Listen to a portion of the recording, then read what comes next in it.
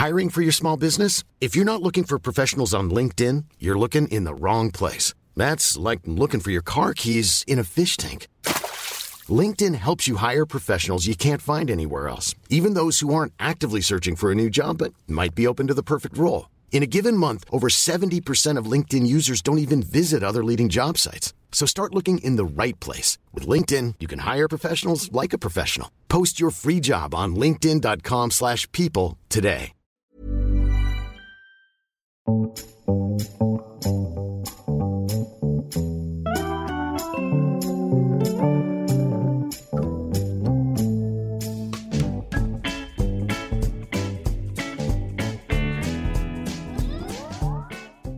Welcome to The High Low, the weekly conversation between Dolly Alderton and Pandora Sykes.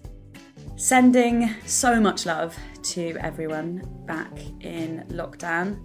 What a week.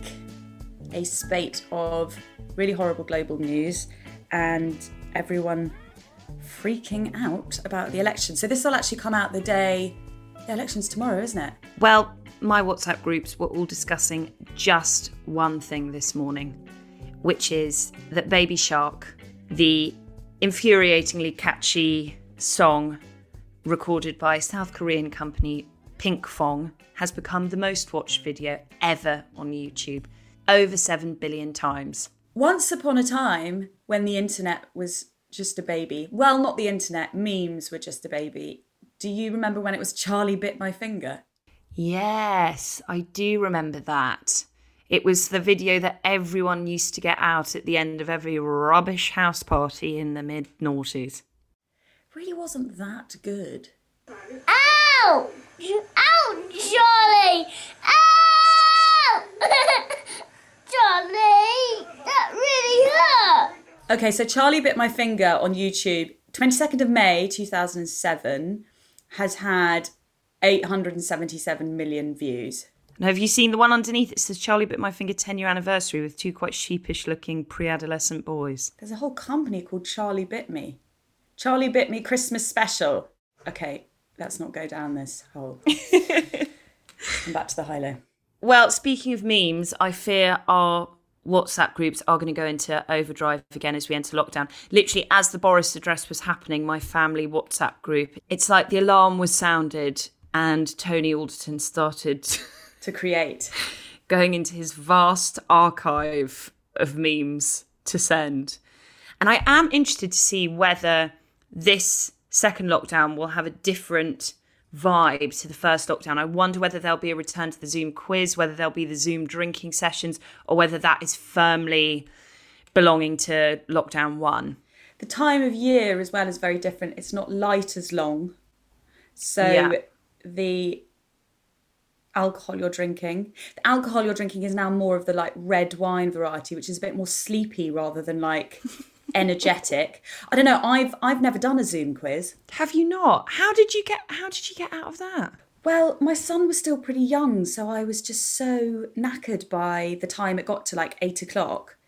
And I'm still pretty knackered by the time it gets to 8 o'clock. So I'm not sure if, also, you know me, I'd shut my laptop, turn my phone off and just waffle off to do some painting. So I'm pretty antisocial in the evenings.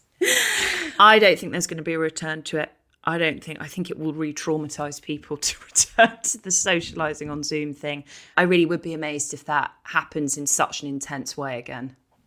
Actually, I might do a charity one that a friend of mine's doing in a few weeks. That looked fun. It's for a good cause. So I might give that one a go. If it's for Chazza, I might do it, but otherwise, no. Dolly, have you heard of doom scrolling, also known as doom surfing? No, what's that? I read about it this week. It means surfing or scrolling through bad news and continuing to do so, compulsively doing so, even when you already have the relevant information and there's no need to continue. Does that ring any bells? Yeah, definitely. Nearly everyone I know is quite addicted to doing that. I think people are doing a lot of doom scrolling at the moment. And also the nature of the doom scrolling has really changed, because a year ago, people might have said that doom scrolling was like looking at Instagram content that didn't make you feel great about yourself. Whereas now it's just burying yourself further and further into very similar iterations of the same bad news. Yeah, and I find myself doing that really childish thing of going through the same news articles in hopes of finding a new piece of bad information that I can use as a way to prove that everything's terrible. Do you know what I mean? Kind of blithely ignoring anything that feels optimistic or hopeful, and being on the lookout for specifics of bad news. It's really bad. I've got to stop. It's really natural though. It's the negativity bias. Humans are primed to, because if you look back to when humankind was first created, it was looking out for danger, wasn't it? They always had to be on the lookout. So now we don't have that physical danger, most of us in the world. So we're looking out for we're looking for that danger in other places. And it's so much easier to latch onto the bad stuff than the good stuff. That's why I feel like really cross with newspapers at the moment. And I've stopped reading. I'm still reading the news, but I'm reading it online. I've stopped buying the newspapers for the first time in like 12 years. Because I was getting really frustrated and disappointed in the way that like headlines were being done. There doesn't seem to be any kind of responsibility at the moment to thinking about the mental health of the people picking it up.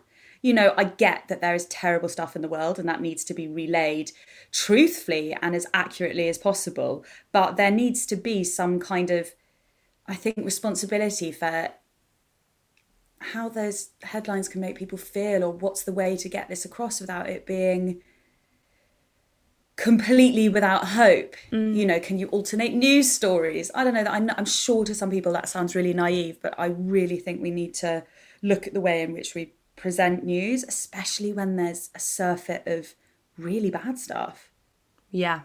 Also, particularly when we have personal streams of information. I don't know about you, but my WhatsApp groups is just like Reuters of doom and Captain Tom memes.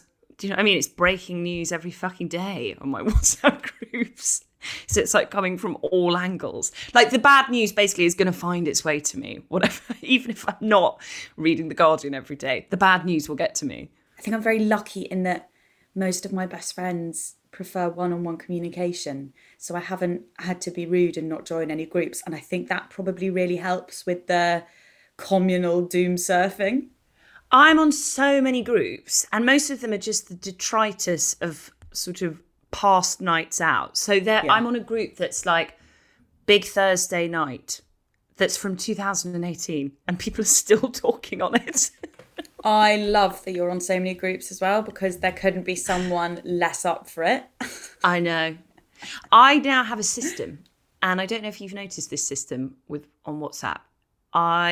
Because basically normally I would do a once a week sweep away of all do a reply to everything.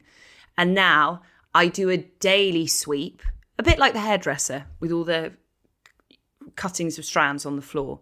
I do the daily sweep of replying to people on WhatsApp, and I do the once a week sweep away, replying to the person I was at primary school with who I haven't spoken to in 10 years, who wants me to sponsor her leg wax or whatever. Yes, that's exactly what I do too. And with my email. Yeah, and you've got to space it out, because if you do the clear out of all of them intensely in 1 hour, what do you find? They've doubled. Because then they all reply. How do you complete WhatsApp? That is the question that's always on my mind now. How do we finish? How do we get to the final level? You can't. I'm being a bit of a Scrooge about this, because WhatsApp in lockdown is an absolute lifesaver, particularly as someone who lives on their own. And during first lockdown, I basically just became a professional WhatsApper. I was just on WhatsApp for 6 hours a night, and it was, my only company. So not being doomy and gloomy, thank you everyone who WhatsApps me. Keep the old girl happy. Panda, Can I tell you my favourite headline from the last week? Mm-hmm. The Yorkshire town that thinks it might be in Lancashire. Where did you find this one? Actually, don't tell me. I like to think that you spend hours combing the internet for the best one. So don't tell me where it's from. I'd hate to know your sources. Maybe you go, I think actually you hit the streets with a notepad and pencil. So anyway, carry on.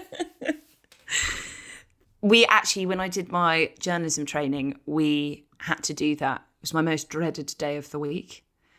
We had to take a notepad and we were given a ward of London and we had to, and a specific subject. And we had to just go find a story just by talking to people. That's proper reporting though, isn't it? Being like on the beat. Well, it is and it isn't. If you saw some of the stories that came up week on week, I remember one girl managed to get some story about how there essentially had been some roadworks. Anyway, the Yorkshire town that thinks it might be in Lancashire. This Yorkshire town on the Lancashire border has a complex administrative history. It's no wonder that Todmorden residents are arguing over which county their town belongs to. Before West Yorkshire existed as a county, it was formed in 1974, Todmorden was in the West Riding of Yorkshire. Until 1888, Todmorden was in both counties. North and east of the river was Yorkshire, while west and south of it was Lancashire. Todmorden Town Hall famously straddles the Calder, and at one time in the ballroom, you could dance from one county into the other. Isn't that lovely? Most agree Todmorden is in Yorkshire. I just like this idea of a town having this sort of identity crisis. It does happen though, doesn't it? Don't counties get reshuffled sometimes? And I get a bit confused by postcodes, don't I? Someone will have a postcode that you think makes them belong in one county, but they'll be adamant they belong in another. Yeah. I've got a friend who lives on one street that makes it Croydon and the street along makes it London. And apparently there's just this like mad price difference between these two streets of basically identical houses because of that postcode division. Isn't that mad? Speaking of headlines, interesting turn of events with the Johnny Depp case. Did you see that this week? Yes, I did. Found guilty on 12 out of 14 counts. And if you read through all of the counts, they are shocking. Yes, we are now allowed to call him a wife beater, because that's what the case was all about. It wasn't Heard versus Depp, which is why it was so awful that she was put on trial. She was called in as a character witness. It was Depp versus the Sun, who called him a wife beater. Exactly. And they won the case and obviously put it on their front page when they did. I mean, you would if you won, wouldn't you? Yeah. And also, Sean Connery. That's another thing I was really interested and actually kind of thrown by this week. The actor obviously passed away aged 90, and I had no idea. I didn't know much about him. I read a few obituaries, and then it transpired that there was a video interview with Barbara Walters in 1987 where Sean Connery had said that he believed in slapping women. People were really divided on this. There were some people saying, you know, when someone dies, it's not like you're pretending these things didn't happen. And then other people saying, well, obituaries shouldn't become hagiographies. And I do understand the argument that says that when someone dies, why should we dig up anything bad they've ever done? But hitting women, should that be omitted when domestic violence against women is still so bad, particularly this year? I mean, it shows how buried things become, like pre-internet, doesn't it? I had a slightly unexpected experience in that I posted on the day that he died, not to commemorate him. You know, I'm not hugely familiar with him as an actor other than the Bond films, but I posted a picture, which is just my favourite image of all time from movie history, of him teaching Ursula Andress how to handstand. I've shared it a lot online before. It's like, you know, my most everlasting iPhone wallpaper background. It's just an image I love. And I had lots of girls message me and comment saying, with the clip to that Barbara Walters interview, saying, I don't know if you should be deifying him or commemorating him. And I had never seen that interview before, so I immediately took it down, because yes, there's the argument that what I was commemorating there, as I said, is like a moment of movie history as someone who is very enthusiastic about cinema history. But really, on the day of his death, what I was doing there is commemorating him. And what does commemorating mean in the wake of someone's death? Often deifying. And what does that mean? Eradicating the uncomfortable truths of who they were and the people that they hurt. I wonder how many of these obituaries didn't know, like you or I, or just chose not to include it. Former, probably not great research. Latter, quite terrifying, because I really wouldn't have thought we're in that time right now. I'm really thrown by it. I'm also thrown by the fact that I didn't know. It's making me wonder how much else I don't know about Hollywood history, but I am surprised the same week that turned out that Johnny Depp was guilty, that we haven't perhaps learnt from how we look at domestic abuse against women, or how it's reported, or how it's shared, or... The thing is that there is a world in which you can talk about Sean Connery and his role as Bond, his very distinctive look and voice and acting style, the amazing films that he participated in, and the kind of cultural significance that he had, and what his voice, his look, his acting has meant in this canon of cinema. You can do all that while also stating the facts of how unacceptable and hateful his thoughts were on domestic violence. Like, I suppose in maybe a naive way, I believe that an obituary can state the fact of all those things, and the fact of his significance doesn't mean that he was a man who we applaud morally. I think an obituary should lay forth all of that. If it's something like that, not like, did they once send a rude tweet to someone when they were drunk? But like, did they go on national television? Are you currently writing my obituary? I hope I never have to. Speaking of celebrities, a speech by Sacha Baron Cohen that he made a year ago has been retrending on Twitter. There's been quite a lot of furore about his new film Borat, incidentally, but I haven't watched it, so I won't comment on that because I literally haven't seen it. But this speech he did seems to have started trending again because it's basically a 6-minute summary of the social dilemma, at least the meme that turns it into 6 minutes. I think it's probably a longer speech. And it feels eerily timely. And it was obviously made a year ago. I want to play a bit of it. Fake news outperforms real news because studies show that lies spread faster than truth. On the internet, everything can appear equally legitimate. The rantings of a lunatic seem as credible as the findings of a Nobel Prize winner. Voltaire was right when he said, "Those who can make you believe absurdities can make you commit atrocities."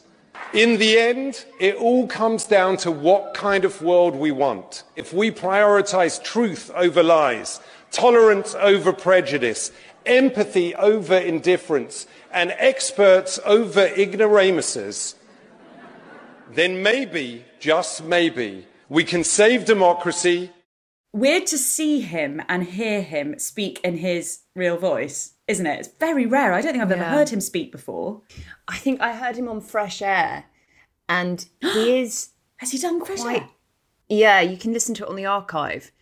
And he is just a really intelligent, incredibly eloquent, quite serious man, which is obviously so at odds with his characters.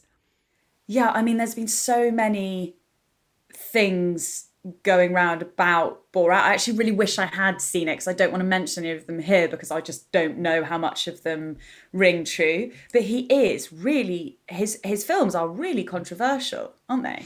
Yeah, he talks about that in his Fresh Air interview, actually, about how he makes those films and the ethical implications of all of them and the risk he poses to himself by making them. Oh, that sounds fascinating. Okay, I'm going to dig into the archive. Thanks for that tip. I have a question for you, Panda. Yes? I'm going to say a phrase and you tell me what you think it might be. No Nut November. Something about squirrels? Well, no nut. So No Nut November encourages men to go 30 days without ejaculating.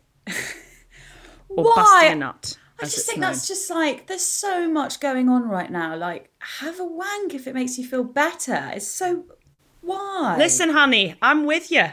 I couldn't be more with you. But apparently this is sweeping the nation, to use the parlance of our friends who write press Sweeping the releases. nation.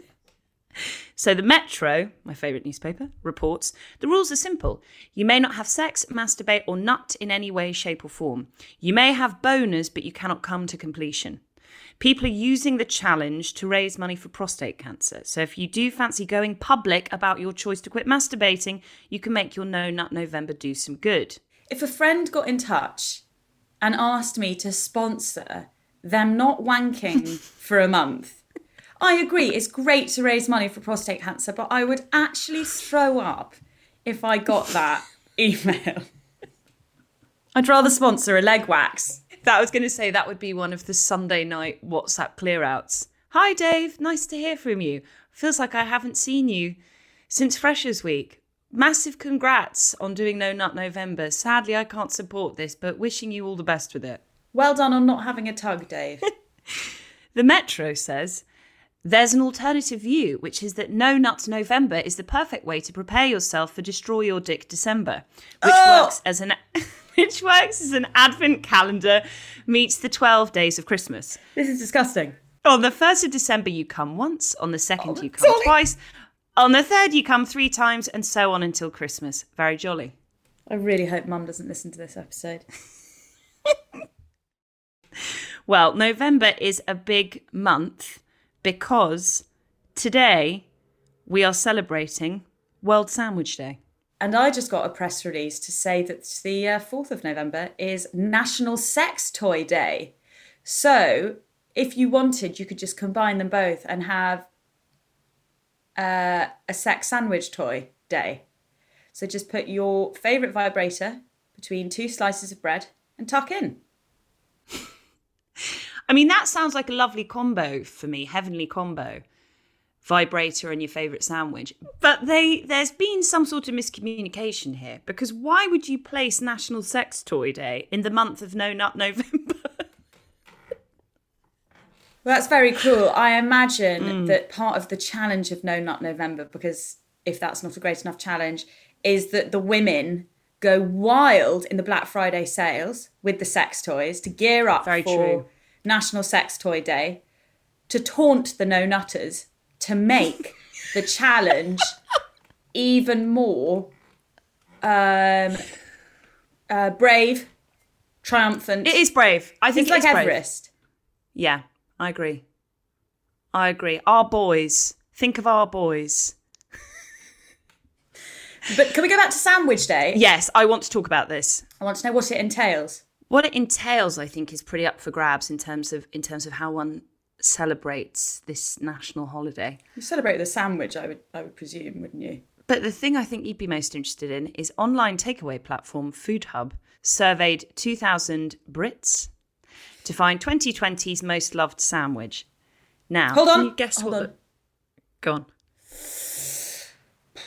You see, because I'd always say something like ham and cheese, but then I always get thrown by the absolute nutters who go for like egg mayonnaise, like you. Like, oh, I love an egg salad sandwich or something. What is it? Love them.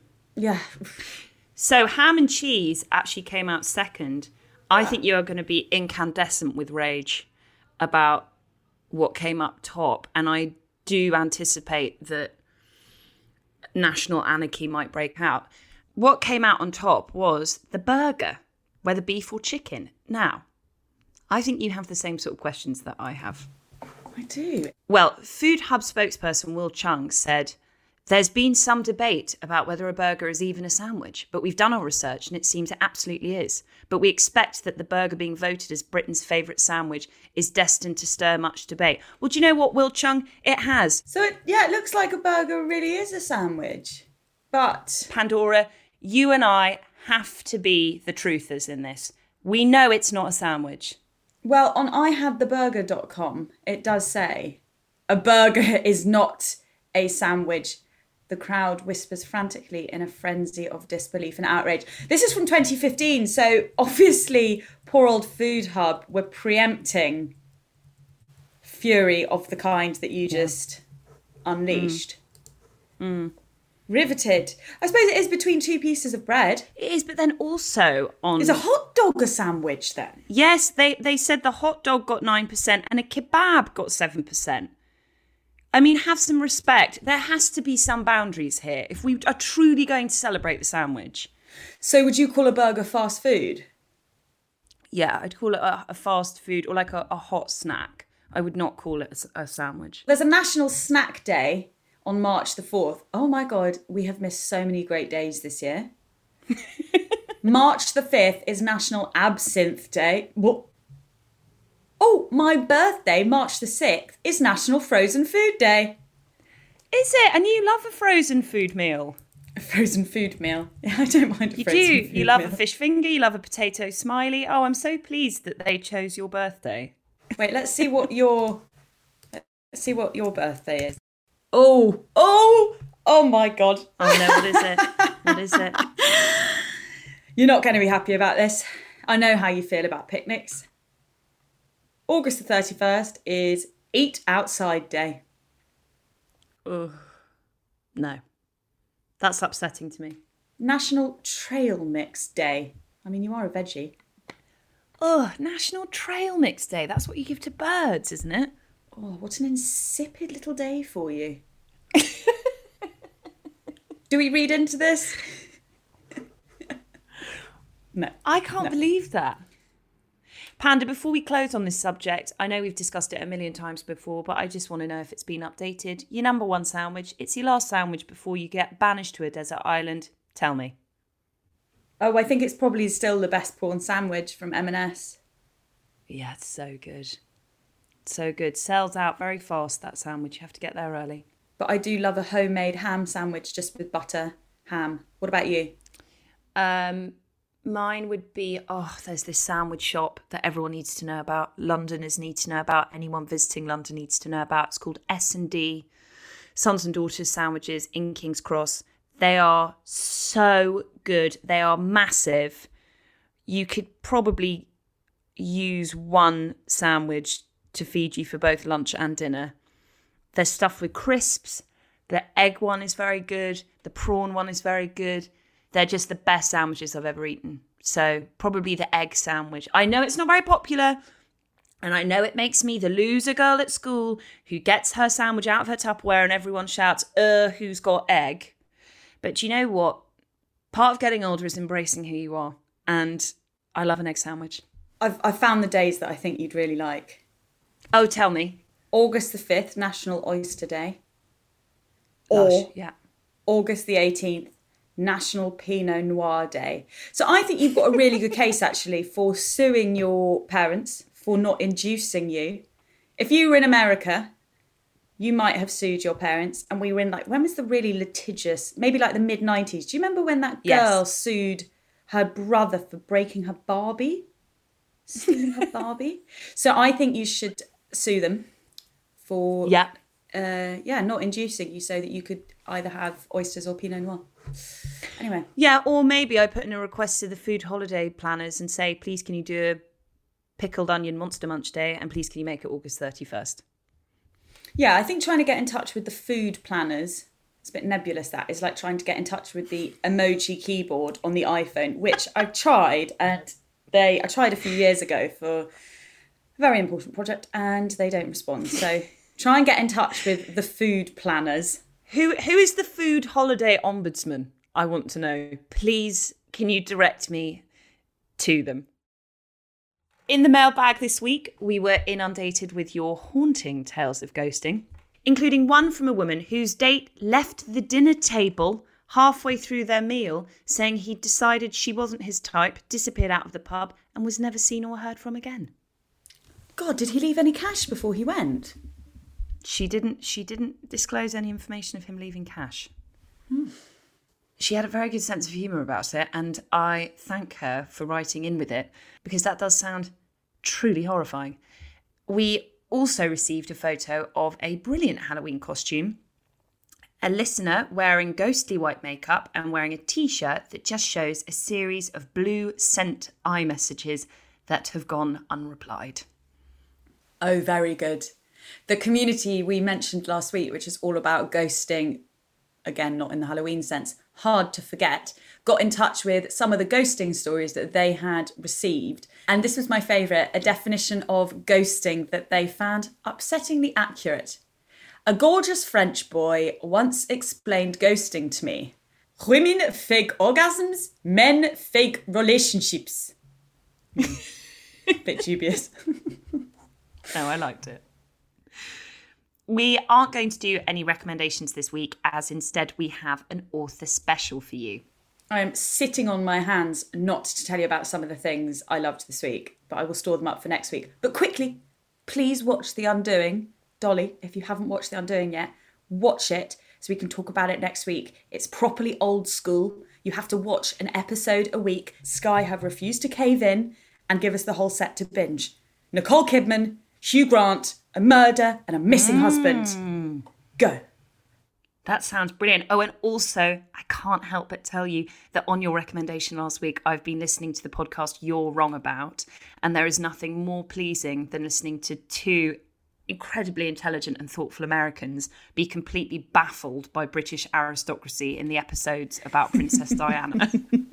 I cannot get enough of it. It's literally like, they'll be talking about her father and they'll say, so apparently he would eat his dinner in a different wing of a house. And in England, these houses, they have these weird names, like the Gable in Ridingford. And it's just like, go be a normal dad. Eat dinner with your kids. Oh my God.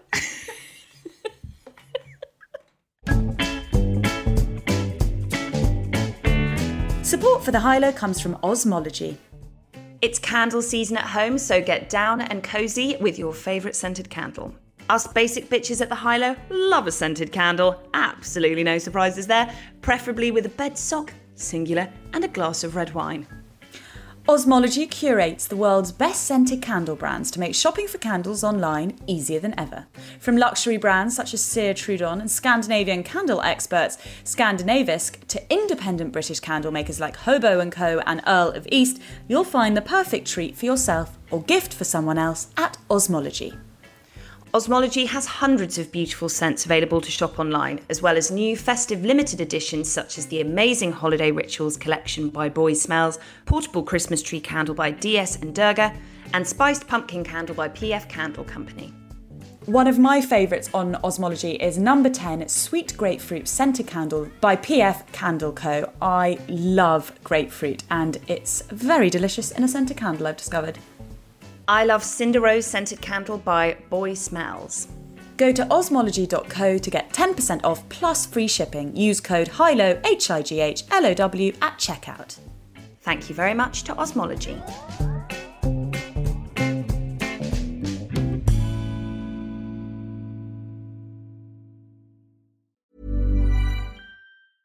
I'm Sandra, and I'm just the professional your small business was looking for. But you didn't hire me because you didn't use LinkedIn Jobs. LinkedIn has professionals you can't find anywhere else, including those who aren't actively looking for a new job, but might be open to the perfect role, like me.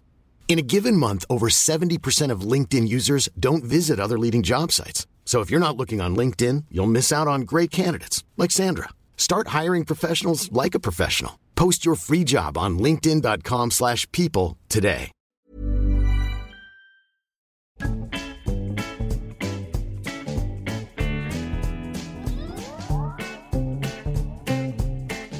Our guest this week is the writer, speaker and podcaster Otegha Uwagba. She is the author of the Sunday Times bestseller Little Black Book, a toolkit for working women, and is the founder of Women Who, a London-based platform aimed at creative women. She also hosts the Women Who podcast, In Good Company. As a journalist, her writing has been published in The Cut, ID and Dazed, amongst other publications. Now she's written an essay, Whites, on race and other falsehoods. Written in the aftermath of George Floyd's brutal murder, this personal essay reflects on racism, whiteness, and the colossal burden placed on black people to navigate the two. Nikesh Shukla, editor of The Good Immigrant, has called it sharp, pointed, clear, and brutal stuff. Angela Saini, author of Inferior and Superior, has described it as an eloquent, heartfelt mini-memoir. Otegha Uwagba examines the subtle ways in which fighting racism is hampered not only by those who are obviously racist, but more perniciously by those who believe themselves to be anti-racist. Otegha, welcome to the High-Low. Hello guys, very pleased to be here. The crux of your essay can be summed up in this one line that you write, I think, Otegha, which is, racism is really a matter of navigating white people. And there's a story in the book that really encompasses that idea. I wondered if you'd be able to read it for us, as I think it's such a powerful introduction to your essay for our listeners. A memory. It's Friday night, and I'm at home getting ready to go meet my friends Molly and Amelia for a celebratory drink. Molly has just passed her driving test. As the three of us ping messages back and forth, it transpires that some of Molly's friends from work will also be joining us. My heart sinks. I've never actually met her colleagues before, but she works at a creative agency in East London, so I know pretty much what to expect, having myself once worked at a creative agency in East London. White people who consider themselves socially progressive because they have mildly countercultural tastes and have been to GAY a few times. For people of colour, some aspect of friendship with white people involves an awareness that you could be dropped through a trapdoor of racism at any moment, by a slip of the tongue, or at a campus party, or in a legislative campaign. But it's not always anticipated. These are the words of the journalist Wesley Morris, which to me feel like the truest description of the black experience when navigating white spaces, although I personally would extend his definition beyond the boundaries of just friendship and apply it to being around white people in general. The older I get, the more on edge I feel in these sorts of situations, having learned that a slip of the tongue is never that far away, no matter how progressive the company. At the pub now, I'm queuing to buy a drink, ending up in conversation with Molly's boss while we're both waiting to be served. I'd been on a shoot run by a Swedish production crew a few days earlier, and in telling him about it, I make the obvious joke about how good-looking Swedish people are, especially in comparison to us trollish, sun-starved and rain-soaked Brits. Yeah, I know, he replies, continuing. And they're all beautiful in that really, Aryan-looking way as well, as though dreamily invoking a beauty standard popularised by a regime that murdered 6 million Jews in part because they didn't conform to it is an entirely normal thing to say. I am lost for words, and the conversation moves on while I'm still processing his comment. Later that evening, I am in conversation with another of Molly's colleagues, who proceeds to tell me in far too much detail about a messy breakup he's just been through, and the ex-girlfriend who is now dragging her feet over repaying him the £20,000 he, foolishly, in my opinion, lent her. I ask lots of questions, polite but ultimately bemused, and we speculate about the potential legal recourse he might be able to take. She's also half Jamaican, half Guyanese, he comments, before moving on to another detail of what is becoming clear as an incredibly bizarre situation. Wait, what? I don't understand, I say, the back of my neck suddenly hot and tight. I know where this is headed, and that I should spare myself the discomfort, but I prod him anyway. What? He replies. You just mentioned that she's half Jamaican, half Guyanese. I don't understand. How's that relevant? I say, neutrally, feigning confusion. Oh, just... He tails off, trying to change the subject, but I press. Well, I'm from the countryside, he elaborates, a non sequitur if ever I heard one. I'd literally never met a black person before I moved to London. I didn't know any black people. Right, I say blankly. I still don't get it. Even though I do, but I want him to say plainly what he had only been brave enough to insinuate. Oh, nothing, he says. I just learned a lot from the situation, that's all. Like what? Just not to trust people, you know? Black people? No. That's not what I meant. I don't know why I brought up her race. It's not relevant. I give him an icy smile and abruptly end the conversation, turning to speak to someone else, and he leaves almost immediately after, avoiding my gaze as he waves goodbye to the table. I am reminded that no matter how carefully I choose my own friends, I cannot control for or vet the white people they bring into my life. That trapdoor that you reference feels like an analogy that is both horrifying and powerful in its description. You later go on to describe the physical sensation you feel when the trapdoor is open, one that, even after all these years, still takes you by surprise. The opening of it is the action of white people, and yet you describe how you are the one who ends up feeling embarrassed and never the assailant. When did you first become aware of this potential trapdoor that is ever present, even as you describe, in circles that would identify as progressive? I think that was probably in my late teens, early 20s when I went to university. So I went to Oxford, which is obviously a not particularly diverse university in terms of race or socioeconomically or indeed anything. And I think that was the first time I was a little bit older and slightly more conscious of race, but also was suddenly meeting lots of people who didn't know any black people. Like, I went to school in London, and so to go to Oxford and meet these people who just didn't know black people, weren't familiar with black people, and said lots of ignorant things. I think that was the first time I remember feeling that kind of prickly discomfort at someone having made a comment and me feeling uncomfortable and knowing it was racialized, but actually personally not even being able to identify why, let alone being able to articulate it to them. So I would just say nothing and feel awkward or change the conversation. And I think, honestly, it's only really in my mid to late 20s, so in the past couple of years, that I think I've found the language to be able to discuss those sorts of, comments, or to even, to be able to discuss, let's say, among my black friends, why certain things make me uncomfortable. I think lots of conversations around race and identity over the past 5 years or so have kind of given me the language. So like when I first read Wesley Morris writing about the trapdoor of racism, that was 5 years ago. And I just remember just feeling completely seen, and like he'd described this physical sensation that I'd never before had the words to describe. And now I just use it all the time. And I think it's actually, and when I say it to other black people or to other people of color, they instantly get it. But I didn't have that phrase when I was in my late teens or early 20s. So I think it was probably the first time I kind of really went outside of London, actually.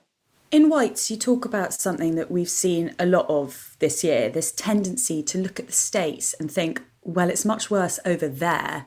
George Floyd was murdered over there. And famously, Keir Starmer did this, just a few months ago. Your succinct riposte is that it is no worse over there. It is just more visually spectacular, which gives a really useful explanation as to where this fault line in thinking may come from. Why do you think we fall into these traps of thinking that it's always worse somewhere else? I think we think that because, first of all, America is, so kind of culturally dominant. Like, I think everyone tends to import their sort of cultural references, and they kind of tend to dominate the conversations. And so even when I think about racism, or when a lot of people think about racism, people think of like the KKK and like, crosses being burnt on lawns, and just these really kind of powerful, visceral images that are largely Americanized. And that is what people define racism as. They kind of think of the overt violence and segregation. And because it's easy to kind of conjure those images, and because they're associated with America, you kind of assume it's worse over there. And then even if you kind of think about contemporary culture and, the conversations around police brutality, American police officers carry guns day to day. So obviously their kind of corruption, police brutality is more likely to result in the sorts of viral incidents that we see where someone is killed on camera and it's recorded and it kind of circulates around the world. And so I think people fall into the trap of thinking that it's a bigger problem in the US than it is, let's say, in the UK. But I think it's a similar problem. It just manifests differently. And I think it manifests in slightly more subtle ways in the UK. But, you know, I included an example in the essay of like a Black American man kind of jokingly asking me whether racism was as bad in the UK as it was in the US. And I wanted to be like, well, you know, like we invented it, like, you know, we literally like exported it over to America. Like it's not, I think I think a lot of, I'm afraid to say it, but like a lot of white British liberal people kind of use that to kind of assuage their own guilt and kind of project onto America and onto Americans. And I just really wanted to point out that that isn't the case and to really make that clear. And I think maybe people are starting to understand that a bit more, but I definitely felt like even in the conversations in light of, you know, George Floyd being killed, this kind of like breathless horror at what happened over there. And I was like, you know, we have incidents of police brutality here as well. They just don't tend to involve guns as often. Like that, you know, that is something that I think people really need to understand. And I think white people need to understand, because I don't think that many Black people or people of colour, certainly not my friends and my community, we do not have the luxury of thinking that it's like somehow magically better in the UK than it is anywhere else.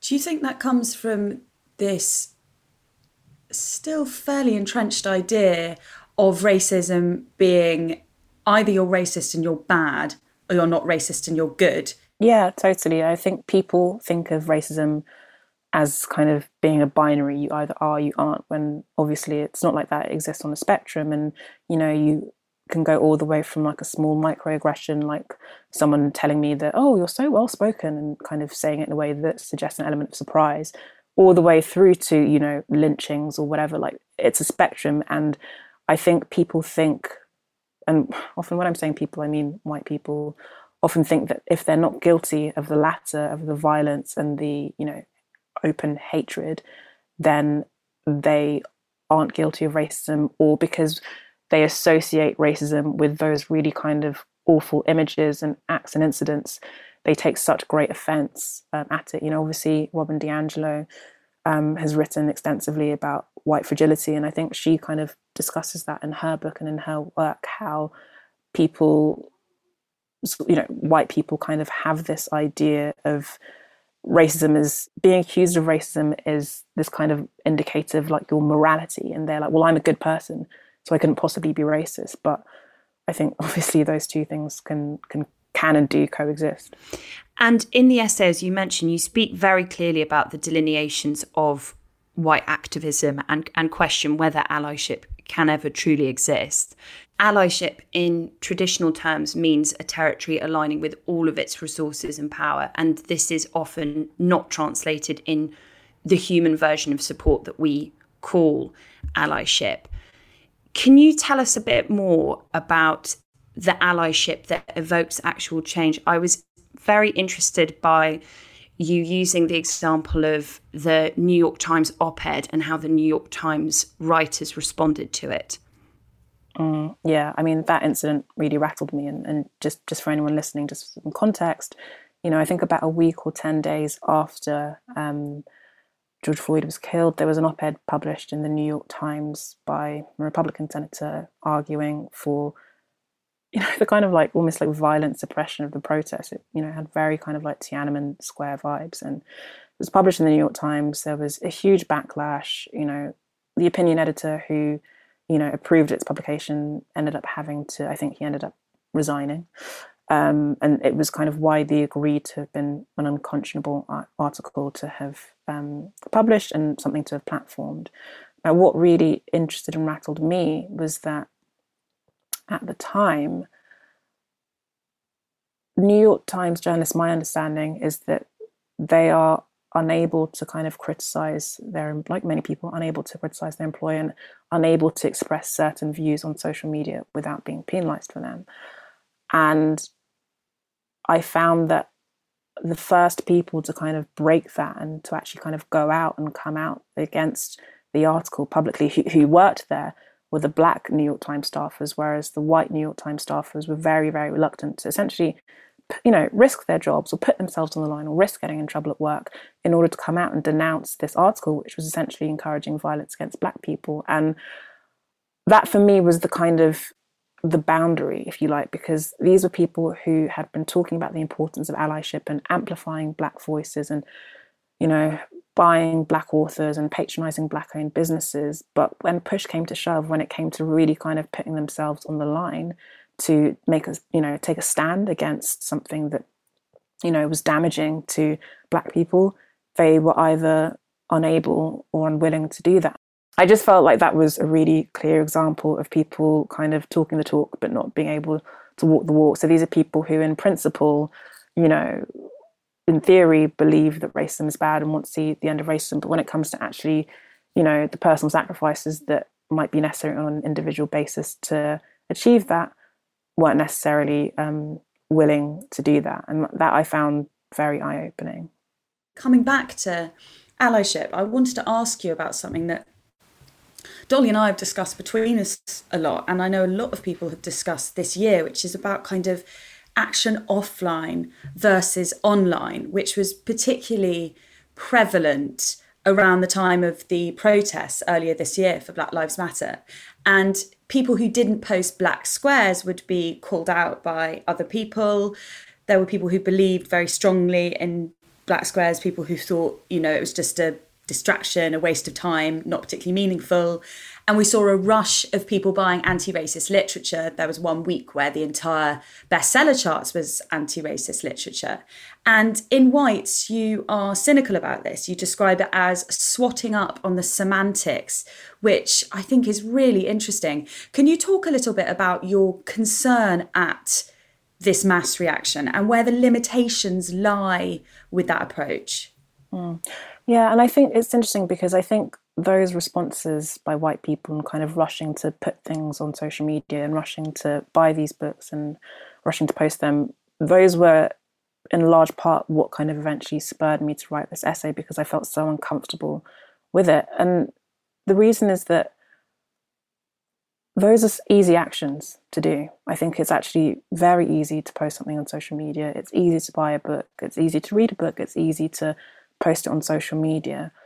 And I think for me, it just often felt slightly performative. I did not assume if somebody wasn't posting or sharing something on social media, I didn't assume, oh, it must mean they don't care, or oh, it must mean they're racist. I know there are people who feel differently about it, but I didn't feel that. What I did worry about was people assuming that because they'd read the right books and now knew the right terms and know things like the trapdoor of racism, know to use terms like white fragility, know to use terms like white privilege, they think they've done the work, which is another phrase that kind of got thrown around quite a lot. And they think that they've done what is necessary to dismantle racism. And that isn't even close. It doesn't even touch the sides.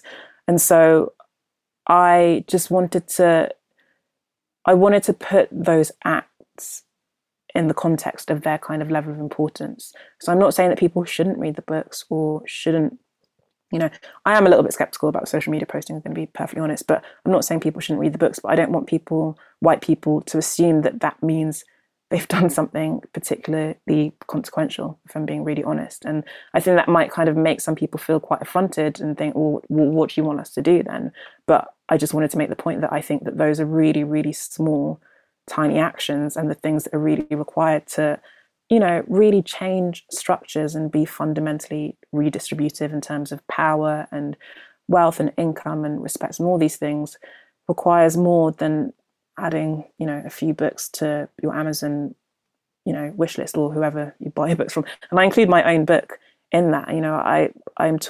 I realized that there was definitely a kind of like tension or contradiction between my writing an essay and therefore potentially kind of contributing to this kind of rush of literature about it that people might then buy. And, that's a conflict I kind of talk about in the essay. Like, I don't want my essay to kind of become this kind of virtue signaling thing for white people to be like, oh, but I've had people say to me, well, I've read X book, so I know what it's like. And I'm like, you don't really. And I was quite conscious of my book potentially falling into that trap, but at the same time I had things that I wanted to say, so I just kind of had to deal with that. One of the most interesting tensions that you speak of about you writing Whites is that over the course of this year, you've said several times how uncomfortable you are to be seen as an educator just because you're black. I remember reading, I think it was a tweet you wrote where you said that you were included in anti-racist reading lists, even though you had at that point never written about race. What made you decide to write about race, having resisted it up until that point? Yeah, that's a really good question, because again, that's something that I grappled with in deciding to write about this. I think the long and short of it is that I just had stuff that I wanted to get off my chest. The content of this essay, a lot of that stuff comes from notes that I've been making over the past few years. So I'd always wanted to write about or address race at some point, but I just very much wanted to do it on my own terms, and I felt like this was that. I was very conscious of the fact that it will now kind of put me in a position where people kind of bring their race questions to me and will put me in certain kind of uncomfortable positions. But I think I felt like my desire to say certain things, and I guess to actually, teach people certain things, kind of outweighed any personal discomfort I might then feel. But yeah, I found it weird that during, sort of in June, people were saying, Otegha, putting my first book, Little Black Book, on these anti-racism reading lists, and I was like, it doesn't touch on race at all. It doesn't talk about race at all, and it just felt very lazy, and actually just felt quite dehumanizing that people would sort of say, oh well, you're black, so you must have something to say, or or even I just felt quite lazy, the idea that people, I had a rise in followers on my social media platforms, which I felt very, very uncomfortable with. And the idea that white people, were following me thinking this was in some way going to educate them about racism, anti-racism, when I had not yet really said much about it, I found that quite infuriating. And so I think to an extent, me kind of writing this essay felt like kind of reclaiming a bit of that power, if I'm honest. Whites opens with a quote from Dr. Tressie McMillan Cottom. To know our whites is to understand the psychology of white people and the elasticity of whiteness. It is to be intimate with some white persons, but to critically withhold faith in white people categorically. You state in the essay that some of your closest friends are white. Can you tell us about the dichotomy described in the epigraph of what it is to have close relationships with white individuals while withholding faith in whiteness and the systems of whiteness? It's very tough. I think for me this summer, I had to have a lot of very difficult conversations with friends of mine who are white, and had to really, I think it brought to a head various tensions and things that I'd definitely kind of left unsaid over the past couple of years. And I kind of had to navigate sort of being really blunt, like who and what relationships are important enough to me that I am willing to kind of allow them the grace to go on whatever journey they need to go on, and which ones are not. It's always been a difficult thing. I went to a school that was mostly white, and then I went to university that was mostly white. So I have a lot of white friends. And I also have a lot of white friends who are from privileged backgrounds where I am probably one of their only white friends. And I think for me, in a strange way, the events of this summer were strangely clarifying, because I think in years gone by, I've probably been more tolerant about certain ignorances and certain things that I am now just absolutely no longer willing to tolerate. And I think that was really brought home to me this summer. But yeah, it's been tough and challenging, and I kind of navigate it on a case by case basis. Essentially, there isn't really a sort of blanket rule, but it is a strange thing. I would just say that the quality and the tenor and the tone of my friendships with white people are always going to be different to the tone of the ones with black people. And I think that's just a fact because of certain shared references and certain shared experiences. And I think just kind of accepting that and realising that this summer was really useful for me. One of the most affecting parts of Whites is where you discuss the effect of COVID-19 on racism. You say that one pandemic has simply worsened another. And yet, as Zadie Smith actually observed in Intimations, racism is a pandemic that is extremely hard to develop a vaccine for. Yeah, I mean, I found it really striking. And yeah, I've read Intimations as well. And I remember thinking that we are very much sort of on the same page with that. I found it, first of all, really interesting that George Floyd's death actually captured as much attention as it did.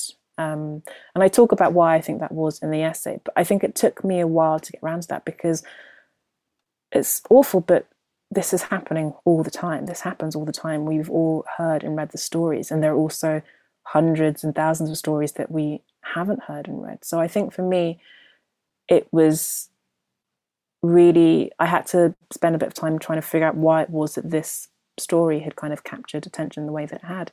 I think it was because there were just so many clear parallels between the two situations, and because they were so interlinked. Like, as everyone knows, the people who are sort of most, who were most affected by the pandemic, financially, health-wise, were Black people and people of colour. And I think once that started to emerge, that was so troubling to me, and I think troubling to a lot of people and troubling to a lot of white people, that it then kind of, instigated wider conversations about structural racism. That I think it meant that when George Floyd was killed, we were all sort of primed and ready and almost kind of having the conversation about the effects of racism on people's lives, that this just kind of was happened to be an example that happened the wording is terrible, but say kind of at the right place at the right time. It just so happened that it just happened at the right time to kind of completely detonate this already very volatile situation.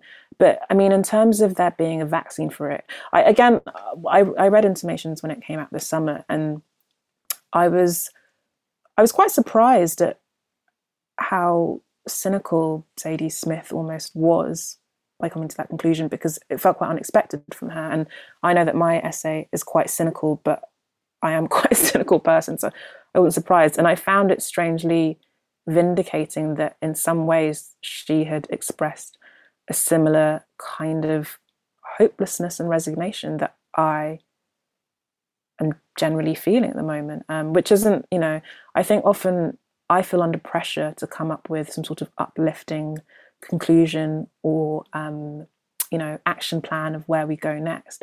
And I was very, very clear and very adamant that this essay would not do that, because realistically, that's not how I feel. I've been on this earth now for 30 years and I haven't, this essay is based on observations, across my entire life. And I feel like I've kind of got a fairly good handle on things. I'm not saying that things haven't improved, but in terms of, really kind of drastic change, I feel like I always see us going 2 steps forward, 1 step back, or 3 steps back. They elect Barack Obama in the US, and all these, white people are so incensed by the idea of a Black president that at the next possible opportunity they elect Donald Trump. I think there is a real thing around like backlash politics, and the fact that whenever things improve for certain marginalized communities, there are people who are so incensed by that they do everything they can to reclaim power. So yeah, there were definitely, it sounds very self-aggrandizing to say that there were similarities between my work and Zadie Smith's, but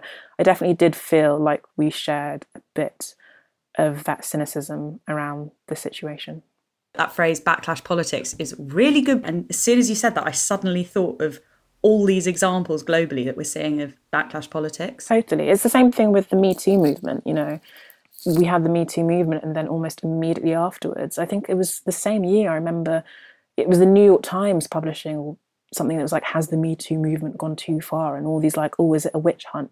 And it was within months of the movement even starting, like you take 2 steps forward and people get rattled and try and push you back. Like, progress is never a linear thing, I find. Did you feel any less hopeless for having written or in the process of writing Whites, or did it merely allow you to embed yourself further in that feeling of hopelessness? I found it in many ways a bit of a relief to write. Like I didn't, it's interesting, when I sent it to sent it to someone, to my agent, and she was like, oh, this must have been really difficult for you to write. And I was like, in some ways, yeah, no, actually, it wasn't that hard to write, because I think it helped me crystallize my thoughts and helped me kind of articulate these kind of niggling doubts that I had about allyship and about white people. And I feel strangely just kind of more at peace, you know, for having decided this is how I feel and this is what I can reasonably expect from white people and what I don't expect from them. And I feel a little bit more able to just kind of get on with my life and not to be, like I said, I think there's a pressure to kind of offer up this message of hope when you're talking about race. And I just didn't have that to offer. And so I feel just slightly relieved and like I can just kind of move on. And now for me, my goal is just to kind of try and navigate this system as best I can. And so I think writing Whites was strangely, felt like a burden had been lifted. Like it really did feel cathartic to write. And like I was sort of kind of cleansing something and kind of getting a lot of things off my chest, and now I can kind of move on. Whites, the powerful new essay by Otegha Uwagba, is published by Fourth Estate on the 12th of November.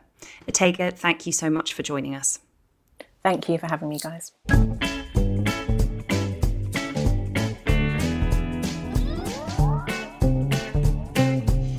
Thank you for listening to The High Low. You can write to us by emailing thehighlowshow@gmail.com. You can tweet us at The High Low Show. You can buy our merch at thehighlowshop.com, where 100% of proceeds go to charity. In November, the proceeds are going to Fair Share. We'll talk to you next week. Bye. Bye-bye.